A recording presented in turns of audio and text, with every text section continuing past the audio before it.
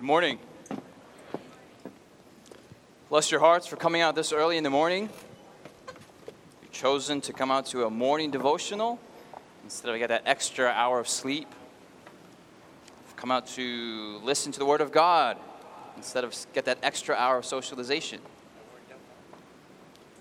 Decided to come out this morning, sing some hymns together instead of messing around in the hotel room. Bless your hearts. You will be blessed today. May the Lord bless us and speak to us through His Word. This morning, the sermon is entitled, Beware. Beware. What is it, everyone? Beware. Jesus talks about, to His disciples, beware a couple of times. One place that He mentions to beware or to take heed is of false prophets. We're not going to talk about that today. We're going to talk about another instance where He mentions beware 3 times in Scripture. I went to a Catholic high school for 4 years, a Roman Catholic high school as a Seventh-day Adventist. Probably one of the most interesting experiences of my life. We had theology class, and I argued with the father, the priest there every day, and it was a faith-building experience for him and me. He hated this Asian guy arguing with him during class every single day. After which, when I graduated, I went to a Jewish college. It was great. We kept the Sabbath. ATMs were closed.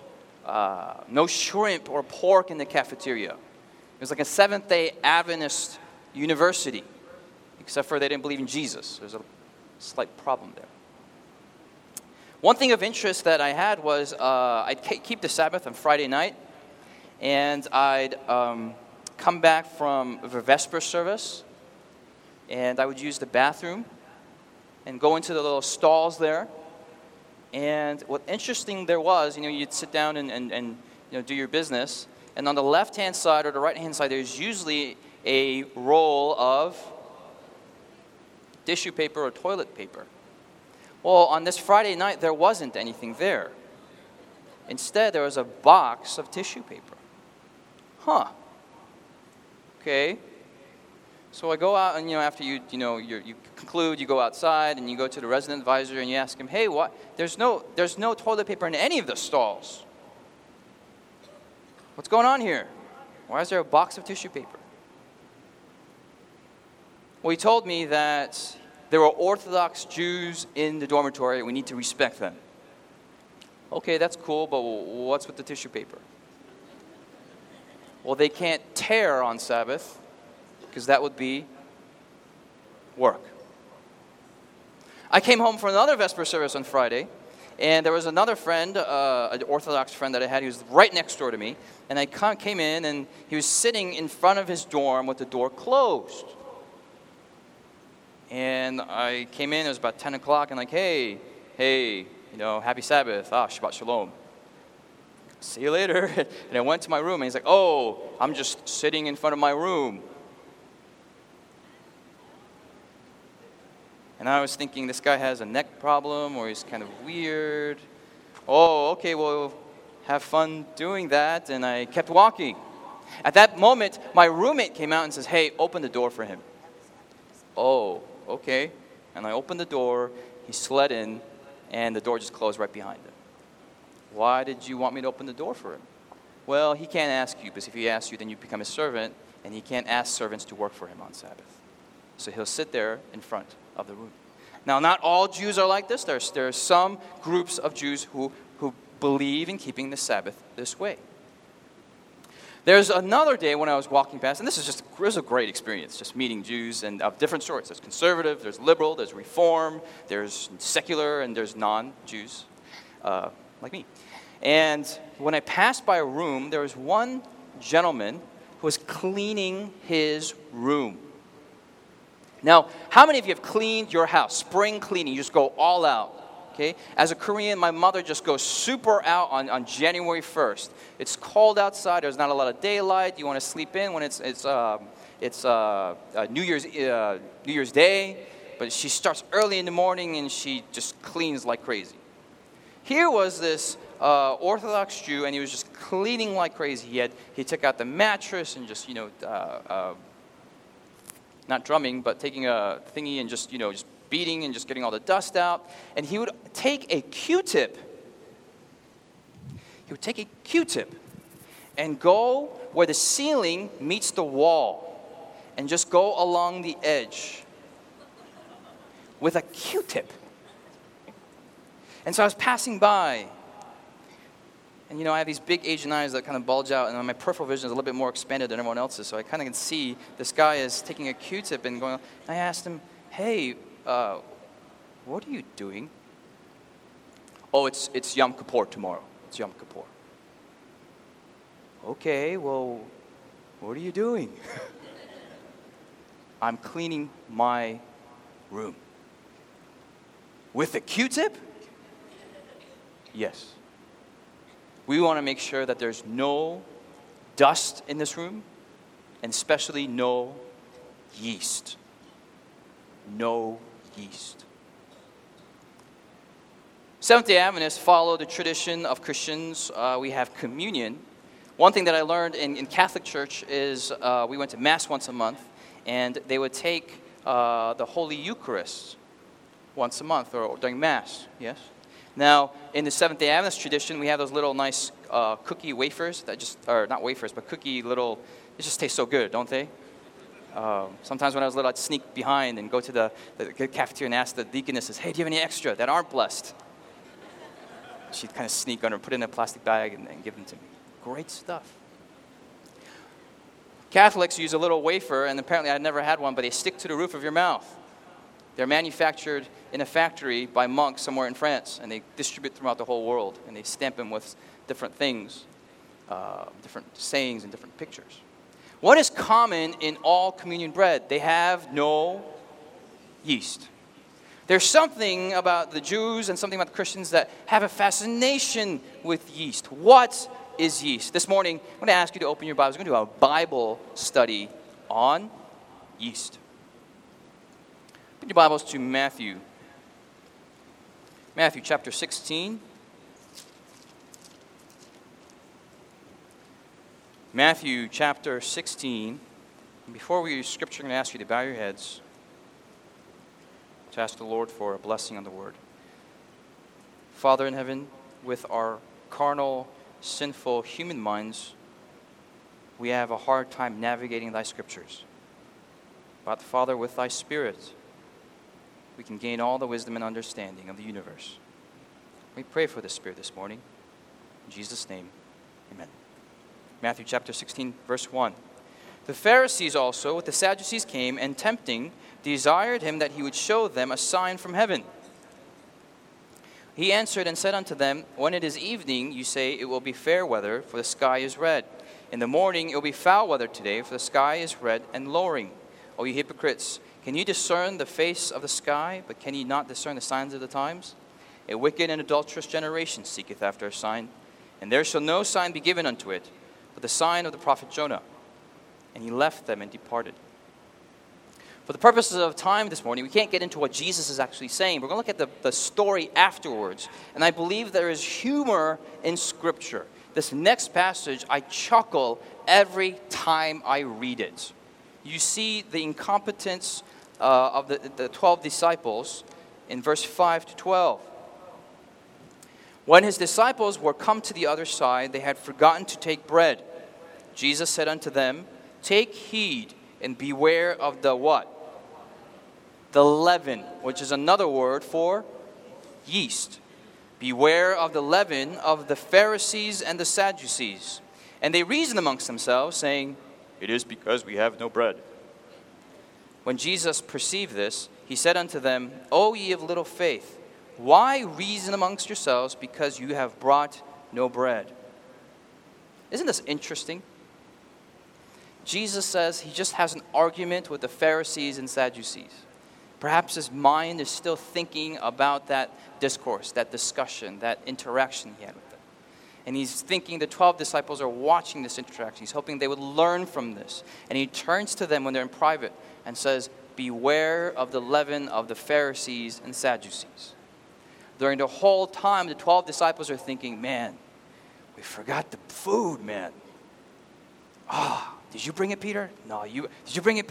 Dude, you forgot. Oh, no, Jesus is going to kill. Oh, we have no bread. What are we going to do?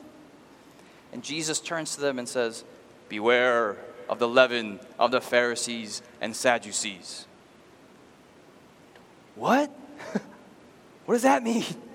Leaven? Yeast? Oh, he's rebuking us because we didn't bring the bread. Oh. Do you see the disconnect there? Verse 4, Jesus perceived and says, "Oh, ye of little faith." I can hear this as a gentle rebuke.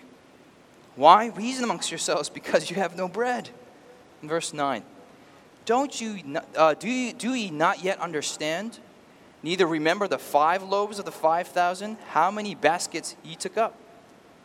Neither 7 loaves of the 4,000, how many baskets you took up? How is it that ye do not understand that I spake it not to you concerning bread, but that you should beware of the leaven of the Pharisees and Sadducees? They just had a miracle of the 5,000 and the 7,000, and they're still worried about bringing bread. Just happened a couple chapters earlier. Verse 12. Then understood they how that he bade them not beware of the leaven of bread, but of what, friends? But of the doctrine of the Pharisees and Sadducees. Leaven, in Latin, any biology student would know this, is Saccharomyces cerevisiae. It smells. How many of you have been to a biology lab and worked with yeast? It's a disgusting, horrible experience. You come home and you smell like feet for the rest of the day. Yeast is small. Yeast is almost imperceptible. All you need is a little bit and infects the whole. If Jesus were alive today, perhaps, maybe, he would have used the word for virus. Small, imperceptible. And all you need is for one virus, viruli, to get into a cell, multiply itself, burst, and become more and more and more and more. Please open to Mark chapter 8. Mark chapter 8, same exact story, but a little bit different.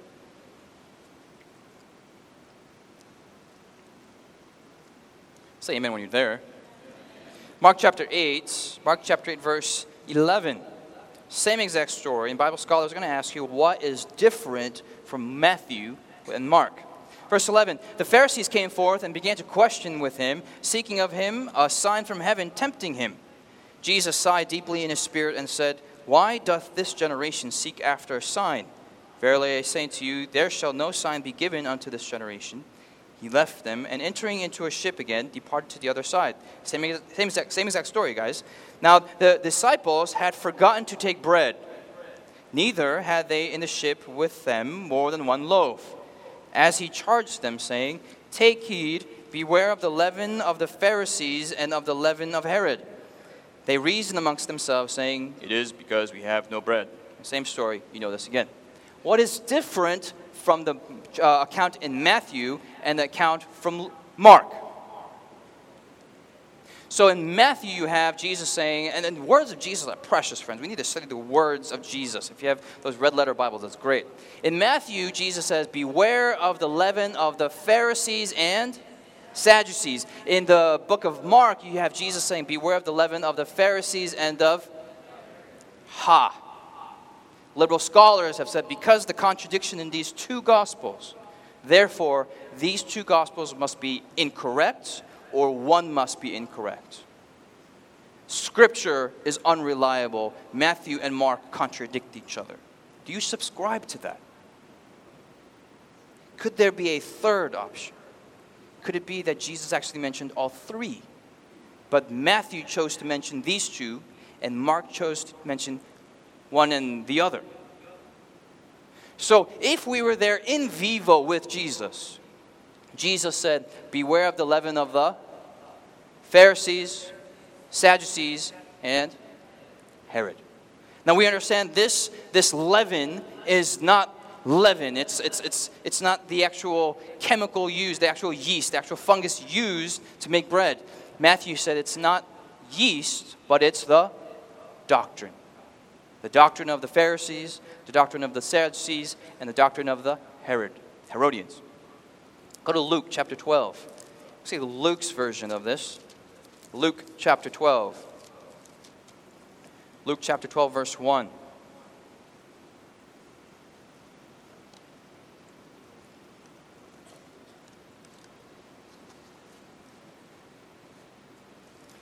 Luke chapter 12, verse 1. If you're there, please say amen. In the meantime, same exact story. In the meantime, when they were gathered together an innumerable, a multitude of people, insomuch that they trode one upon another, he began to say unto his disciples, first of all, beware of the leaven of the Pharisees. Do we see anything else there? Luke just decides to mention one of them. But here, he actually defines what the leaven of the Pharisees is. Chapter 12, verse 1, beware ye of the leaven of the Pharisees, which is hypocrisy. Hypocrisy in Greek means to act. Young people have an interesting sensitivity towards hypocrisy, don't we? We have these antennas that emerge. I don't know what happens when you're 12, 13, or 14. You're happy-go-dandy. You're just frolicking through the hills of rainbows and flowers and candy. And when you get into puberty, it's game over. You start wearing black, and you get all mean, and hormones go up and down. And you have temper tantrums, and you come to church, and you just have this scowl on your face, and puberty. When you come out, you're like, yes, I'm over it. Young people have a sensitivity towards hypocrisy. Hypocrisy is having two faces. Go to Matthew chapter 23, and this gives us a lot of insights on hypocrisy. Matthew chapter 23 is the chapter that many scholars call the woe to the Pharisees. Chapter 23, verse 13. Verse 13, Jesus says, but woe unto you scribes, Pharisees, what? Hypocrites. Verse 14, woe unto you scribes, Pharisees, hypocrites. Verse 15, woe unto you scribes, Pharisees, hypocrites. Verse 16, woe unto you, you blind guides. Verse 17, you fools and blind. Verse 19, you fools and blind. Verse 23, woe unto you, scribes, Pharisees, hypocrites. Verse 24, you blind guides. Verse 25, woe unto you, scribes, Pharisees, hypocrites.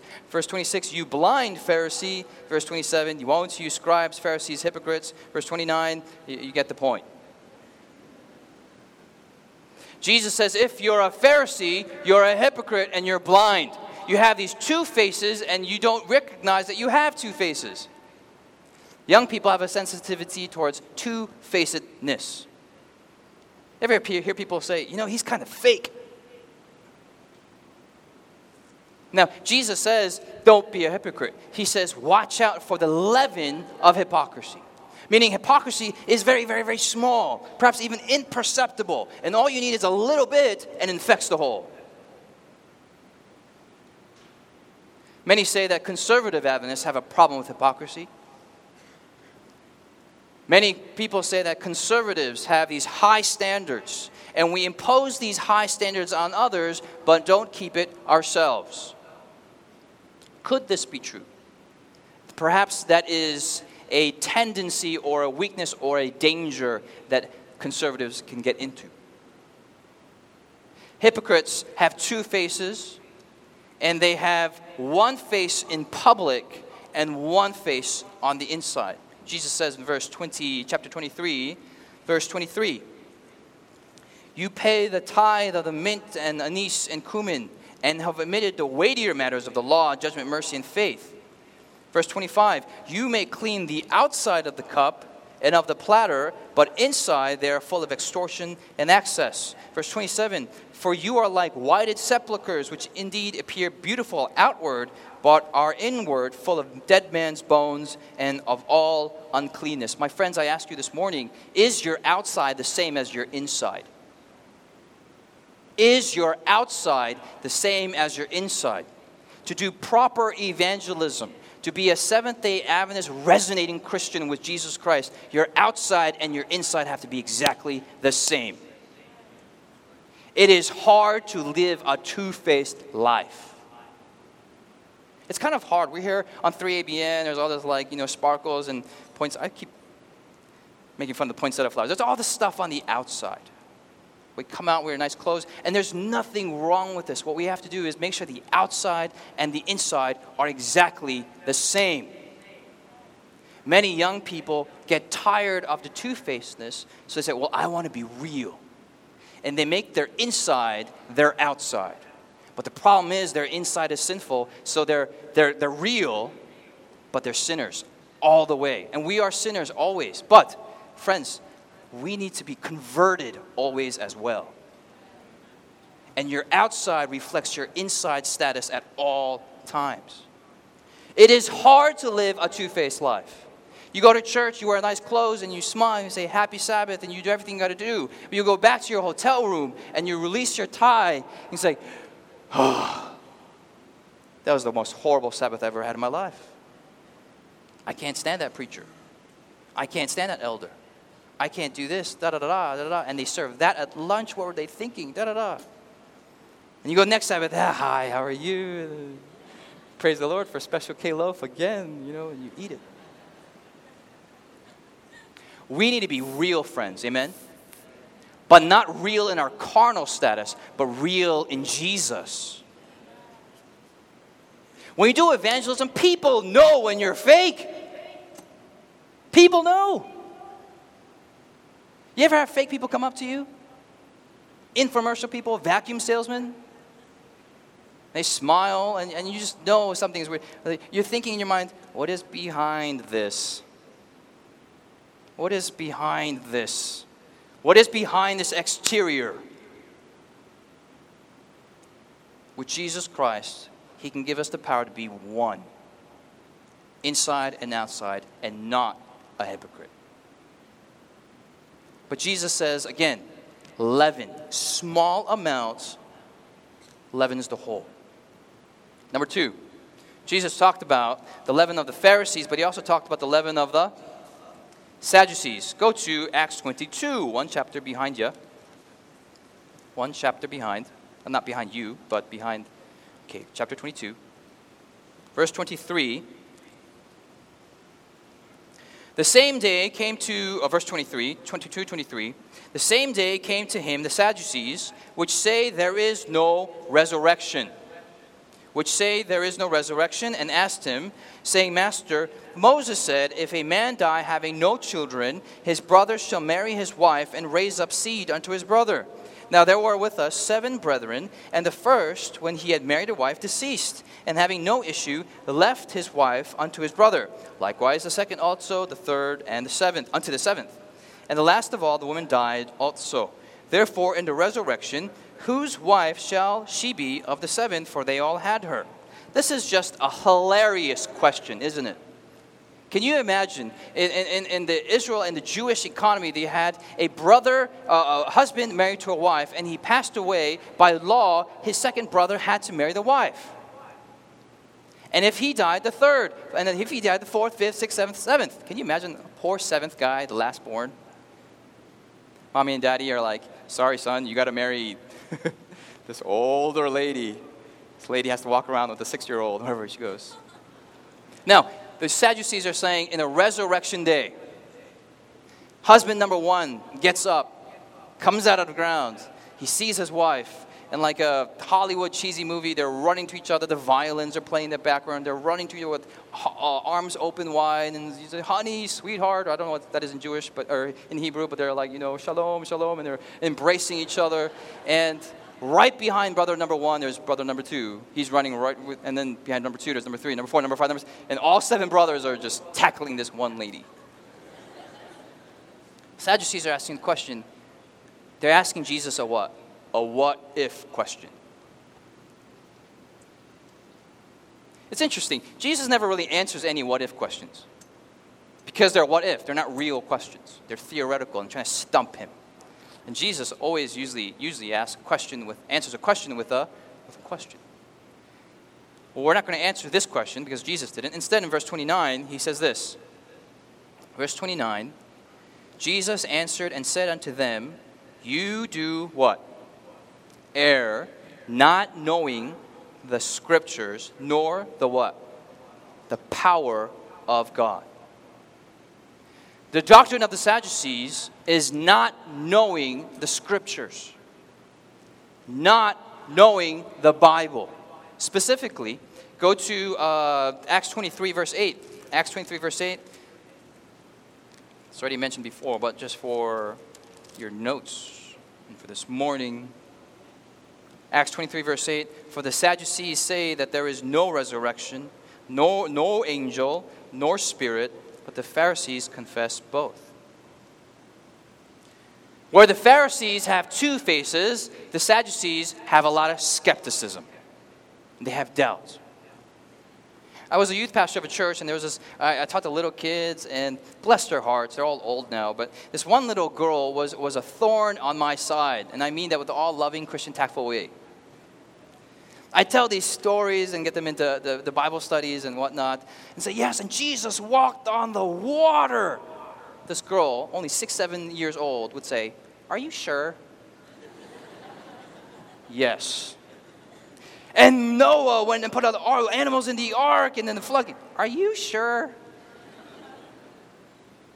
And Elijah went up to heaven in a chariot of fire. What? A chariot? Are you sure? I was about to pull my hair out. 6, 7 years old, full of skepticism at that age. Now, skepticism is healthy to a degree. But these Sadducees said, look, we don't believe in anything supernatural. If we don't see it now, it just doesn't exist. It's not real. And Jesus says to them, you don't know the power of Scripture. You don't know the power of God's Word. Something about God's Word is supernatural, friends. God, when He speaks, things become a reality. We mentioned yesterday, the sound waves that come from God's mouth become matter and existence and reality itself. By sheer fact, God needs to almost watch what He says. Amen? In another way, God can't lie, even if He wanted to. Not that He would, because He's God, but even if He tried to lie, the words become reality, so it's not a lie, because it's truth. It's impossible. Titus chapter 1, verse 2 says, God cannot lie. Hebrews says it's impossible for God to lie. In my imagination, humor me with this story. I think of when I was little, I'm an only child. We'd sit around the dinner table, and a telemarketer would always call at dinner time, don't they? And because I'm an only child, my parents were like, hey, you get it. And I can't blame a little brother or sister. And I'm like, oh, I got to go get it. And that was back in the day when there was a corded phone. Remember those? A long time ago. Okay. Ring, ring, ring. My father, mother, you get it. Okay. I'd pick up the phone, and it was a church member. Can I talk to elder? Da, da, da, da. And I'd look towards my father, and my father would do what?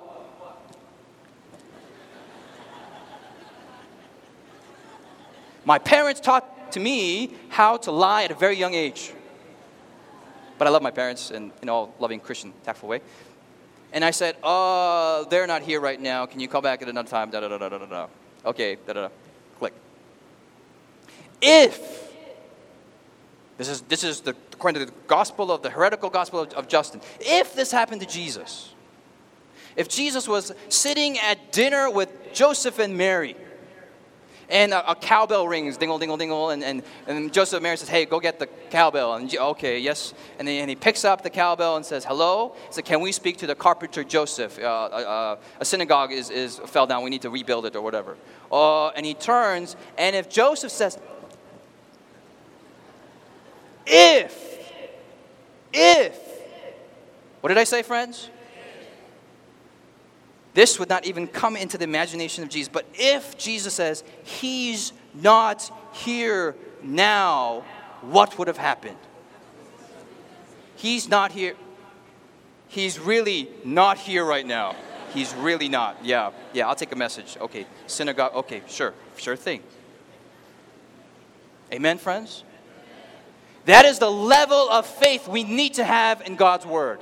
God says, fear not, boom, fear. Okay, no fear, fear not. Okay, no fear.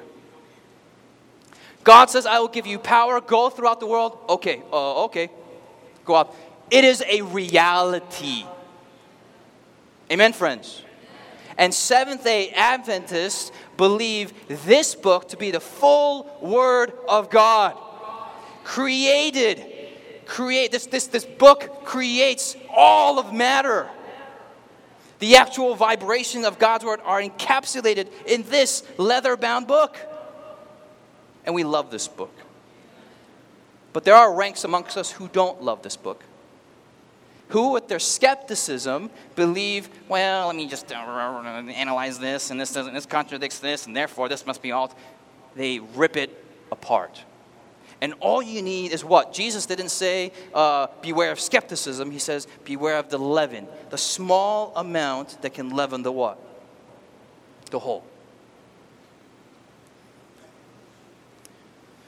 Because of Rene Descartes, philosophy has gone into skepticism mode. The more skeptical you are, the more smarter you are. Right now, there are Adventists who believe in a 7-day creation is ridiculous. They believe the universe was evolved. And they take the presuppositions of liberal scholars out there. I want to read you this little quote from David Berlinski, who is a Jewish agnostic. And he's making fun of the atheists out there. There's a trend out there, isn't there? You go to Barnes & Nobles and you see all these atheist books that are emerging. And all you have to do, it's very easy to be an atheist. You're sitting there and you're debunking everything. Debunk. And what happens is young people are so attracted to that because they think they're smarter than everyone else. Young people, I want to encourage you. If you have a skeptical, if you have a bitter, if you have a cynical mind, if you see problems in the church, use your ability to fix it instead of complain and sit there.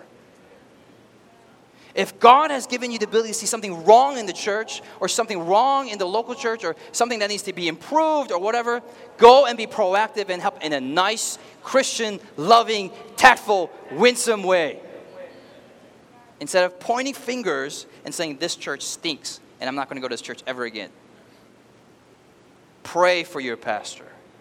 Pray for this church. Let's be proactive instead of reactive. Anyway. Got to read this quote.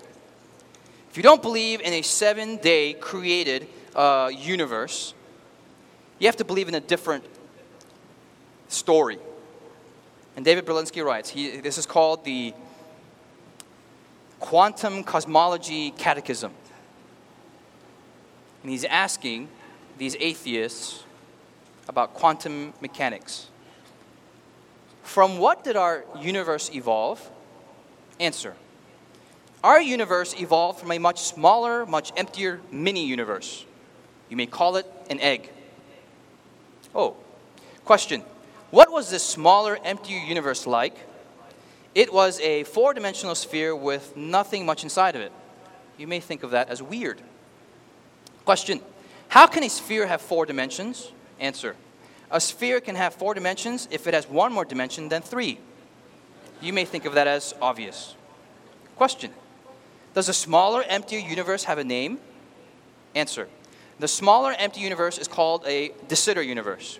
You may think of that as about time someone paid attention to a guy named de Sitter. Question. Is there anything else that I should know about the smaller, empty universe? Answer. Yes. It represents a solution to Einstein's field equations. You may think of that as a good thing. Okay. Question. Where was that smaller, emptier universe or egg? Answer. It was in a place where space as we know it did not exist. It is called a sack. Question. When was it there? Answer. It was there at a time when time as we know it did not exist. You may think of this as a mystery. Question. Where did this egg and this sack come from? Answer. The egg did not actually come from anywhere. You may think of this as astonishing. Question. If the egg did not come from anywhere, how did it get there? Answer. The egg got there because the wave function of the universe said it was probable. You may think of this as a done deal. Question. How did this universe evolve from the egg? Answer. It evolved by inflating itself up from its sac to become a universe in which we now find ourselves. You may think of this as just one of those things that happen. He concludes this. This catechism is not a paradigm of quantum cosmology. It is quantum cosmology. This is what's being taught at the highest levels of education. I actually went to a friend of mine who is a quantum physicist, and I asked him, is this what's really being taught? Is it really called an egg? Yes. And this egg came from a sack? Yes. And they don't know where the sack came from. Well, no, we have no idea. And you believe this? Yes. And we have the mathematics to prove it. Oh. What about the mystery? Yeah, that's still a mystery. Oh. We're living in a society that's going through intellectual gymnastics to go around God. We really are. There's another movement in Christianity and also in Adventism. It's called the postmodern movement. It's being systematized, and some are calling it the emergent movement. How many have heard of that? It's taking skepticism to its ultimate degree. It's saying, look, we need to be humble. There is nothing that we can have assurance about. To have any assurance is to be arrogant. Do you believe in Jesus? You can't believe in Jesus. How can you be that arrogant to believe in objective truth? How can you be that absolute? We need to learn from the Muslims. We need to learn from the Buddhists. We need to learn from the terrorists. We need to learn from those who don't believe in God. And when they all put them together, it might be truth. There's nothing new, but it's been repackaged and it's coming into our church. My question is, how do you know that even emergent theology is true? Nothing is true. Well, is that true? No. Wait. You see the contradiction there. Ellen White writes in Desire of Ages, skepticism and unbelief are not humility. Amen, friends? Skepticism and unbelief are not humility. Implicit belief in God's word is true humility, true surrender. We read the scriptures and we say, you know what, I don't understand this. But I submit, and I'll humble myself before this word. I believe. That doesn't mean you need to surrender your brain, but does mean you have to surrender your heart.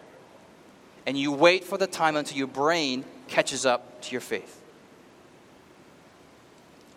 Liberal scholars today are embracing skepticism, higher criticism. They deny the primacy of Scripture, the totality of Scripture, the sufficiency of Scripture, the clarity of Scripture. Scripture is being attacked. But you know, GYC is coming and saying, look, we are sick and tired of this. We're sick and tired of the baby boomer generation entering into the ranks and bringing their hippiness to youth culture and saying, you don't need the Bible anymore. We just need to hang out, dude. We just need to drink some coffee and listen to just cool new age music and just chill and have peace. And the next generation saying, okay, that's cool, but that's kind of getting old. We kind of know, we want to get serious. I just had dinner with two friends from Walla Walla University. They're saying we're sick and tired of the same message over and over and over again. They're saying, okay, we believe in God's grace, we believe in love, we believe that we're saved, that God can save us, all these things, but we're tired if we hear it at every chapel service, every Friday night, every Sabbath, for every year, for 4 years. I have another friend who's at Loma Linda University. She stopped coming at the church. She was a Bible-believing, Jesus-loving Christian. She went to Loma Linda University. She's like, I hate the grace-laced message. I don't deny grace. I love grace. But is that all that there is? Because if that is, then I don't need to go to church to hear that again. And she lost her faith. What I'm saying, we're not denying that aspect. We're not denying justification, but we need justification, sanctification together to experience glorification someday. Why deny one aspect? Perhaps our church has been too sanctification-oriented in the past. And as a reaction, we've gone to justification only. We need both together. It's the same side of the coin, friends. I have another friend at AUC. There's another friend at CUC. Adventist schools have become the same as regular non-Adventist schools. There's a crisis of faith happening. And when GYC started, let's get the friends who are serious and let's get together. I wrote an email to my friend Andrea Oliver at Princeton University. Hey, Andrea, and you'll see the first email that it's printed in the book for this purpose, a compilation of the sermons that we put together from GYC. I wrote to her an email like, look, I'm getting tired of this. Let's get together and let's be serious. Let's go all out. I told another friend, another university, hey, let's come together. Let's just be serious. Let's go all out. GYC was a response to the liberalism out there. Not to swing back to conservatism, but to find a biblical, passionate centeredness in Jesus. Don't let anyone say GYC is that liberal convention. And if anyone says that, I don't know where they're coming from.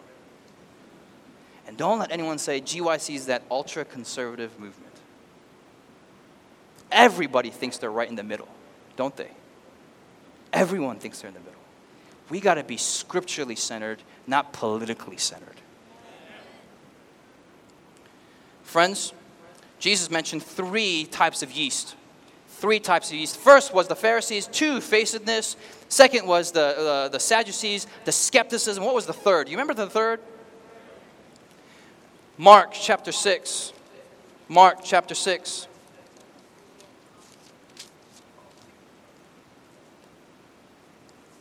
Mark chapter 6. If you're there, please say amen.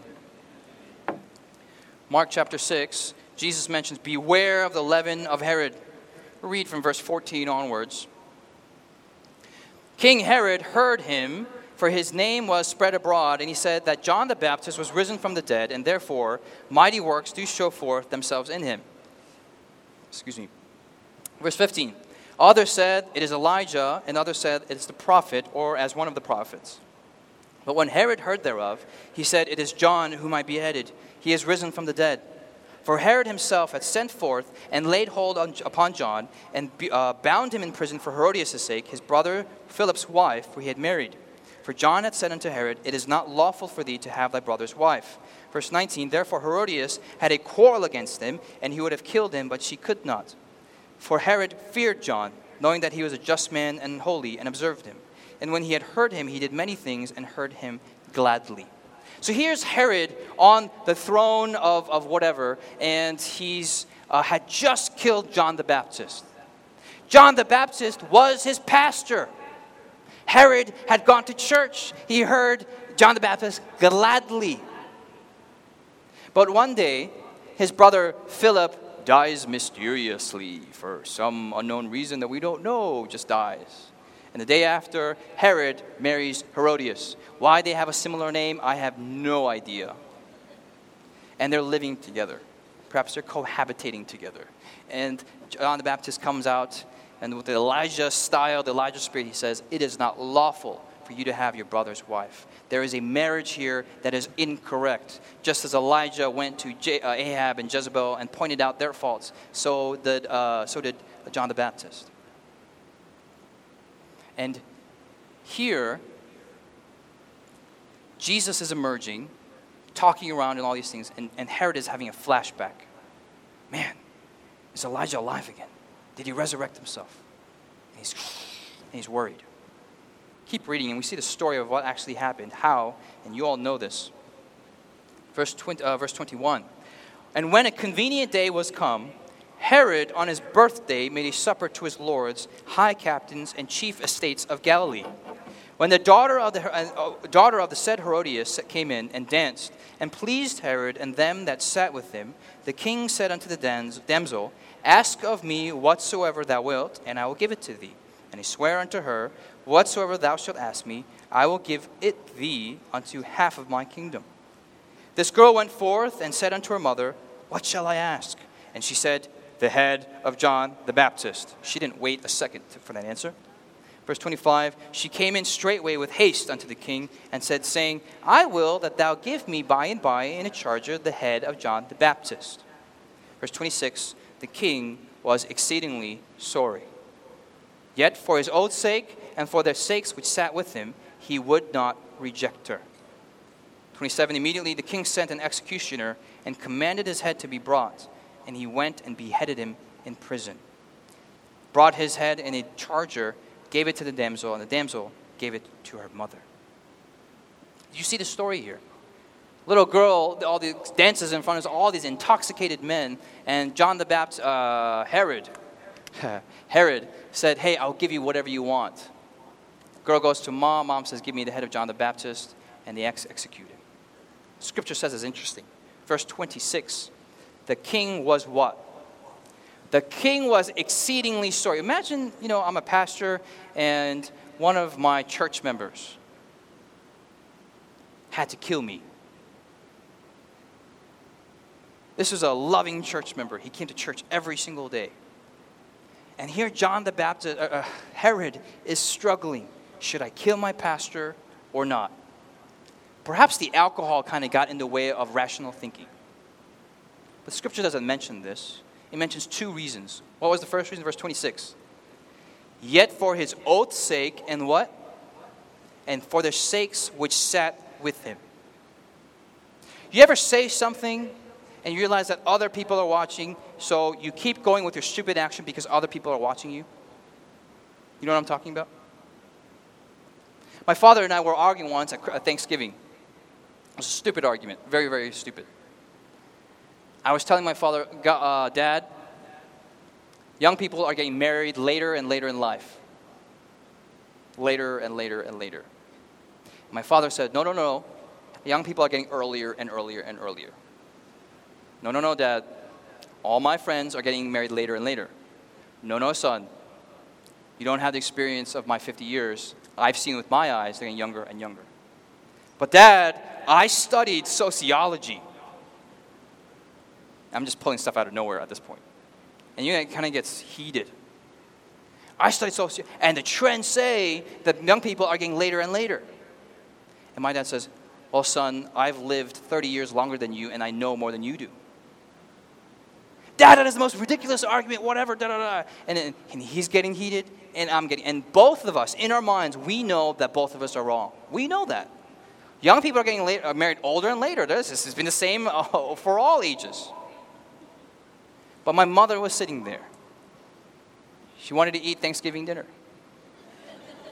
And she's listening intentfully. And my father did not want to lose to a young, son in front of his wife.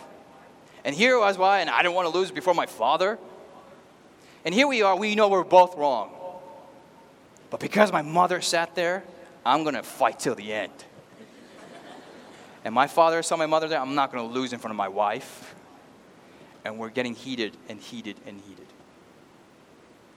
Have you ever had those experiences? You married folk, don't you fight with each other all the time? You know you're wrong inside. You know you're like a plane that's about to crash. You know there's no way getting out of this argument. But because of your pride, you still keep flying the airplane. And you have the hope that it may go up someday. Pride is infective, friends. Pride is when you know you're going down. Everything intellectually, everything physically, everything emotionally says, this is wrong, this is wrong. But pride says, keep going down. What pride is a reflection of Satan's character. Satan wishes to etch his character on all of us. Satan's going down, friends. You know that? Satan is on his way, but he thinks he can sustain it for as long as, and he wants to bring all of us down with him. And pride is how he does it. When I was a youth pastor, I had these, at Berrien Springs, the boys there wanted to inaugurate me as my first day of a youth pastor. They wanted me to throw me into Lake Michigan. Here I am, a beanie Korean guy. I have these tall dudes come up to me and they pick me up. And the minute that they pick me up, I pretty much succumbed. I'm like, there's no way I'm going to get out of this. You struggle for a little bit. I'm like, all right. And I just they carried me to the river, or to the lake. And then I tried thinking intellect, how can I hey, I have my cell phone. They went into my pocket, they took my cell phone out, continued on. Hey, I have my wallet. Got my wallet. Pretty much my hope is gone. There's no way I can get out of this. But in my mind, I thought of something this just evil. If I'm going down, I'm going down no matter what. But I don't want to go down alone. I'm going to bring as many people down with me. So here I am, being, frog marched down to the lake there. And with the grip of death, I take a T-shirt that I see, grab it next to me. I don't know whose it is. And I say, whatever happens, I'm not letting this T-shirt go with my life. Why? My pride is at stake. The strength of my grip is my pride.